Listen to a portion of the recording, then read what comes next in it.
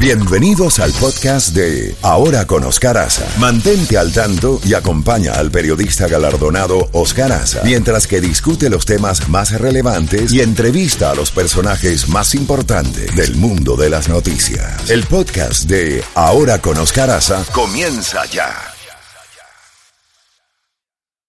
Toda la música de la A a la Z. Levántate en la mañana con más música, más noticias y la credibilidad de Oscar Aza. Oscar Aza en la Z Mañana por Z92. Bueno, son las 8 de la mañana y ya tenemos en la línea telefónica a Tatiana kolbayenkova, quien es profesora de lengua española de la Universidad Nacional de Odessa, en Odessa, y la tenemos desde Odessa precisamente. Profesora Tatiana kolbayenkova, bienvenida, buenos días en la costa este de los Estados Unidos, buenos días o buenas tardes allí en Odessa. ¿Cuál es la situación de ustedes? ¿Cómo están viviendo luego de la amenaza del dirigente ruso Medvedev de que si Finlandia y Suecia se unen a la OTAN van a desplegar armas atómicas?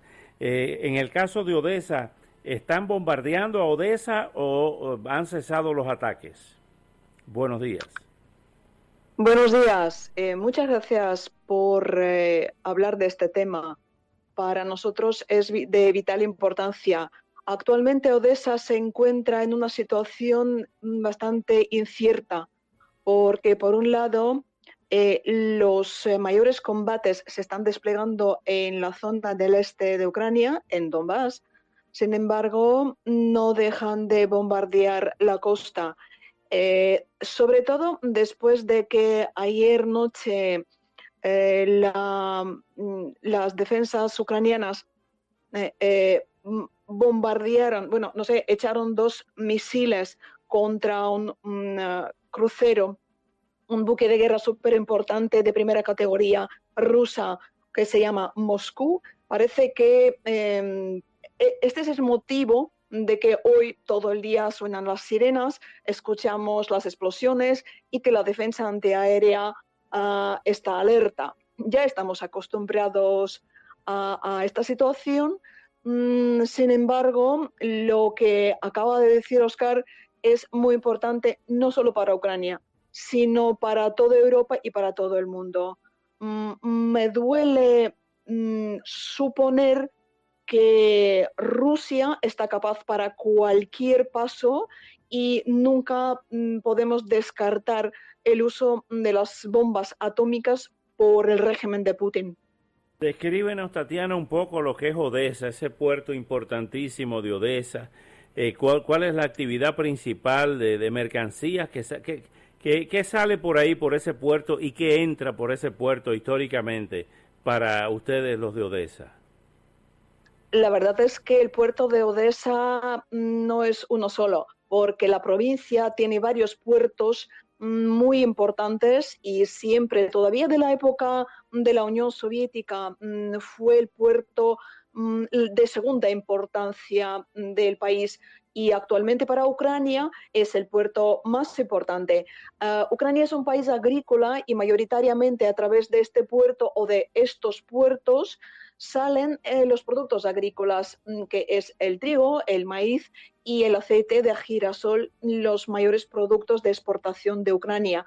Y por eso, si se cierra el acceso de Ucrania al Mar Negro, eso sería una catástrofe para la economía de nuestro país.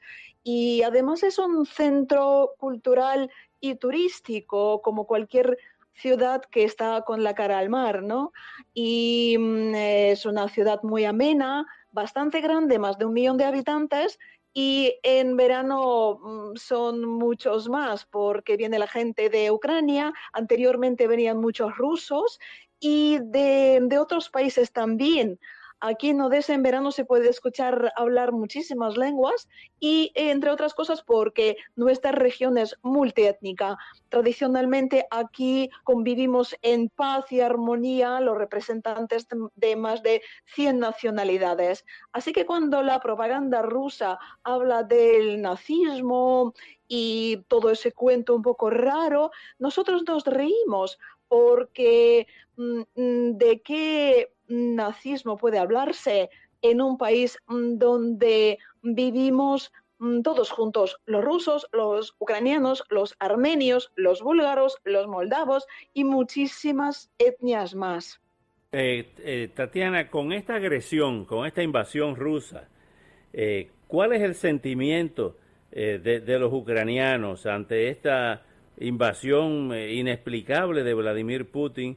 ¿Qué es lo que busca? ¿Fracturar a Ucrania, despedazarla, barrer con una limpieza étnica que entra, como dijo el presidente de los Estados Unidos, Biden, dentro de la categoría de genocidio, lo que está cometiendo Putin?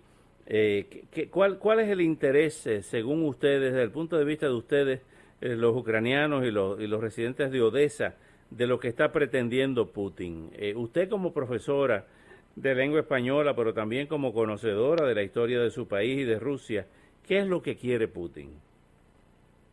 Oscar, te puedo decir sinceramente que en este mundo dudo que haya una persona que te puede decir actualmente qué es lo que quiere Putin. Pero nuestra sensación interna es que tanto Putin como esa camarilla que está a su lado, lo que pretende es exterminar a los ucranianos como etnia, por un lado, y por otro lado, aniquilar Ucrania como un estado independiente. Porque, como acabo de decir, aquí viven no solo ucranianos por la sangre, ¿no?, sino los representantes de muchas otras nacionalidades. Sin embargo, estas nacionalidades que componen nuestro país también son ucranianos por su pasaporte. Es esa gente la que está luchando ahora en el frente para defender nuestra tierra y nuestras casas.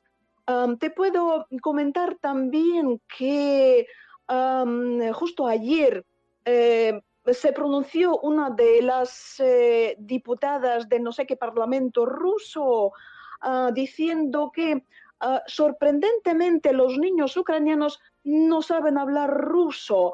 Y esta señora habla de aquellas zonas que ya están ocupadas por las tropas rusas. Eso quiere decir que quieren reconvertir a los ucranianos otra vez en nadie sabe en qué, en algo parecido a aquel pueblo soviético que no tenía su propia identidad. O sea, tú has dicho barrer la mente de los ucranianos para convertirlos en otra gente. Eso sí, es un genocidio físico, también cultural, lingüístico y político. Esa es sensación nuestra. Y de ahí que no nos queda más opción. O bien luchamos, o bien tendremos que morir todos. Están dando un ejemplo ante la humanidad de valentía, de resistencia ante esa agresión rusa. Tatiana, cuente siempre con nosotros aquí, con esta ventana para todo el pueblo latinoamericano en los Estados Unidos y en Latinoamérica. Nos escuchamos a través de nuestras plataformas digitales en todo el mundo. Y Slava Ucrania. Hasta pronto. Heroyam Slava.